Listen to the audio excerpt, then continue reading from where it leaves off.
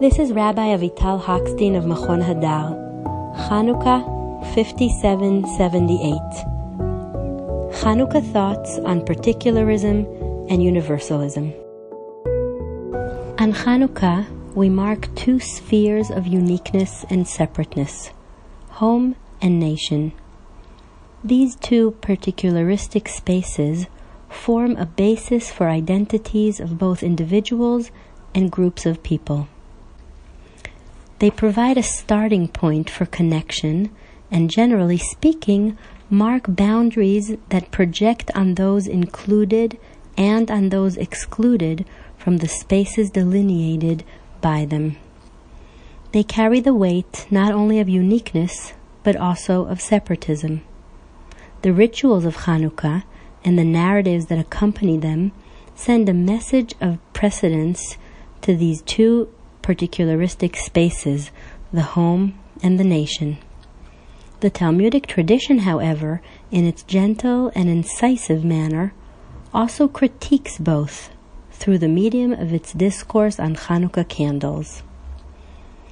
The Hanukkah candles, with their light, also stand at the epicenter of an alternative narrative regarding Hanukkah, one that is actually universal and predicated on a deep recognition of the communality between all who are created in the image of God.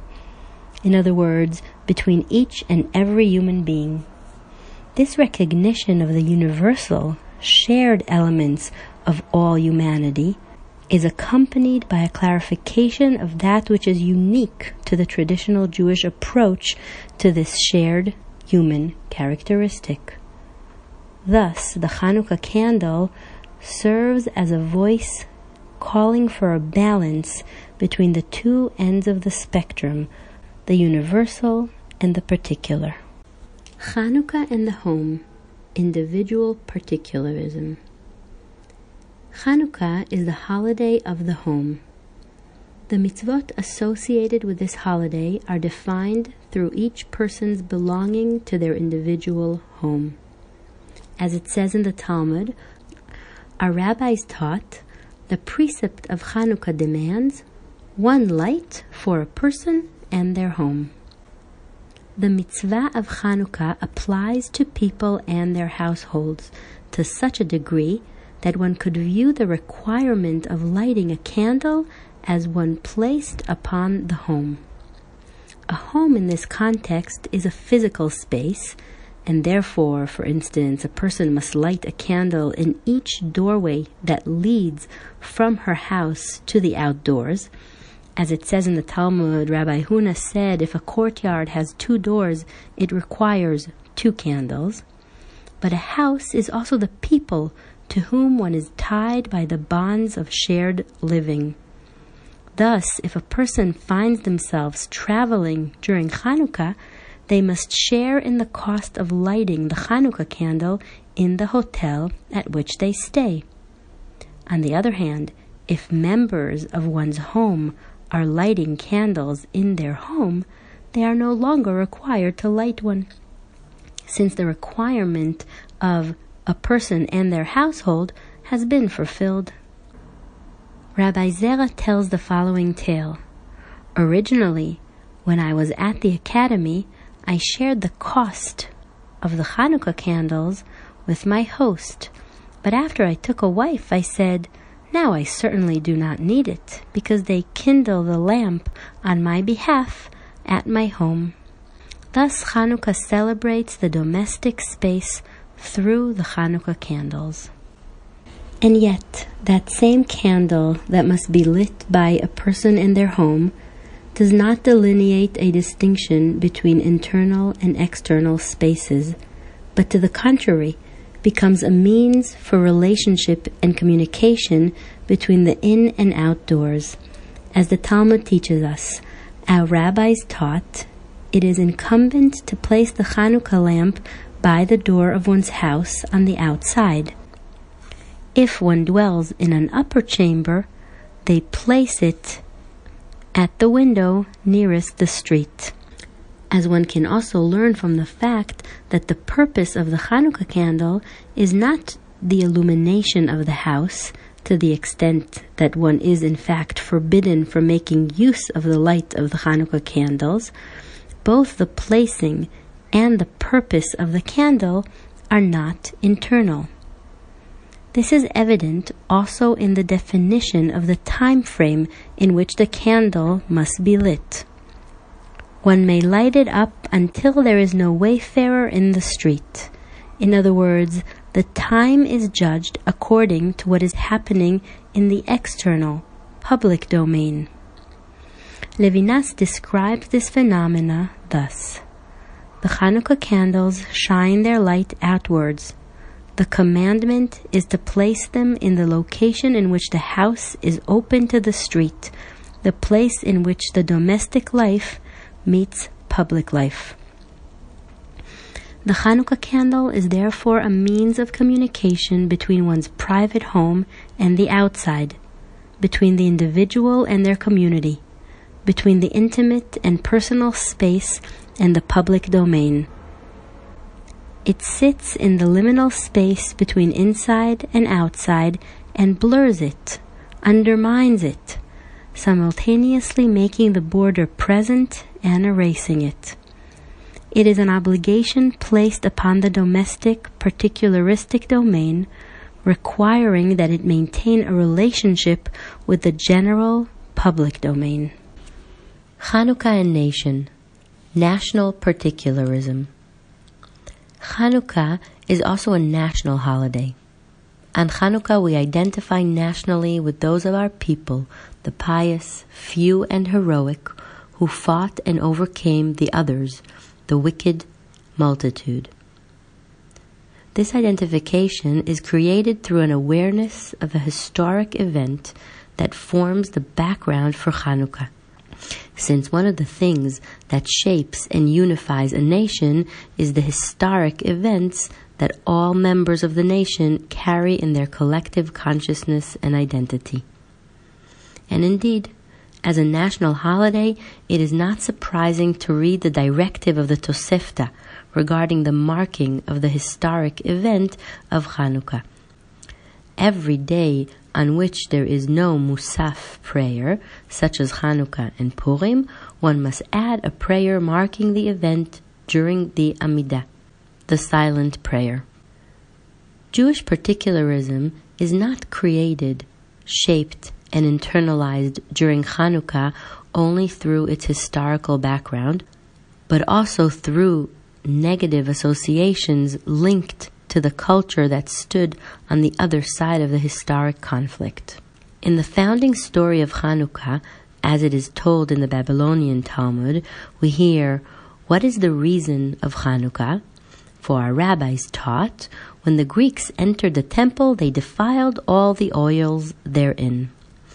The language of the Braita hints at the possibility that it was the very presence of the Greeks in the temple that brought about the defilement of the oil it contained when they went in. They defiled. There was a need for the Greeks to be removed from the sanctified space of the temple, for the Hashmonaim to overcome and vanquish them, in order to reignite the hope that holy oil could be found again. However, the candles here again stand and blur the particularistic aspect of the holiday. This time, it's national particularism. As Levinas again adds, these candles do not provide light for the family or for the nation. One does not light candles in a synagogue, as they are supposed to be seen by all passers in any public domain that does not represent a threat to those marking the holiday. Any marketplace, without distinction between the national identity of those who are passing through, is fitting for Hanukkah candles, and there is no opposition to non-Jews seeing their light. Hanukkah and fear, human universalism. Hanukkah is also a holiday of light. The Babylonian Talmud tells a myth that explains the origins of the holiday.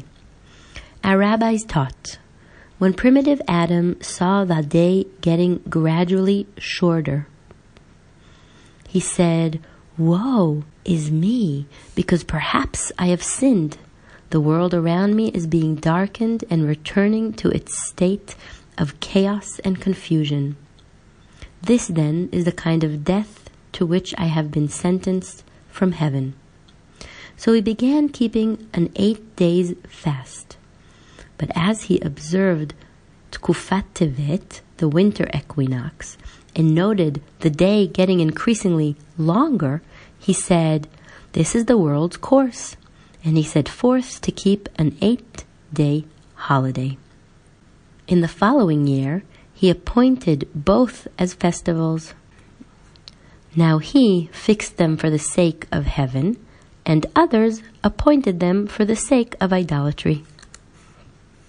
The time period under discussion, Tkufat Tevet, is very close to Hanukkah, and the 8 days of celebration described in relation to it parallel the 8 days of Hanukkah. Thus Hanukkah, through the lighting of its candles, turns into a means for addressing and coping with basic human fear that is the legacy of Adam and all of his descendants, the fear of the dark. The Hanukkah candles become a tool for coping with the human association between darkness and chaos and death, and with human anxiety in the face of nature, with its uncertainty and the feeling of lack of control that its intensity can raise. This time, however, it seems that the role of the candles is the blurring of the universalistic element. The last sentence of the mythical description, which tells the tale of the creation of the winter holidays, is particularly touching.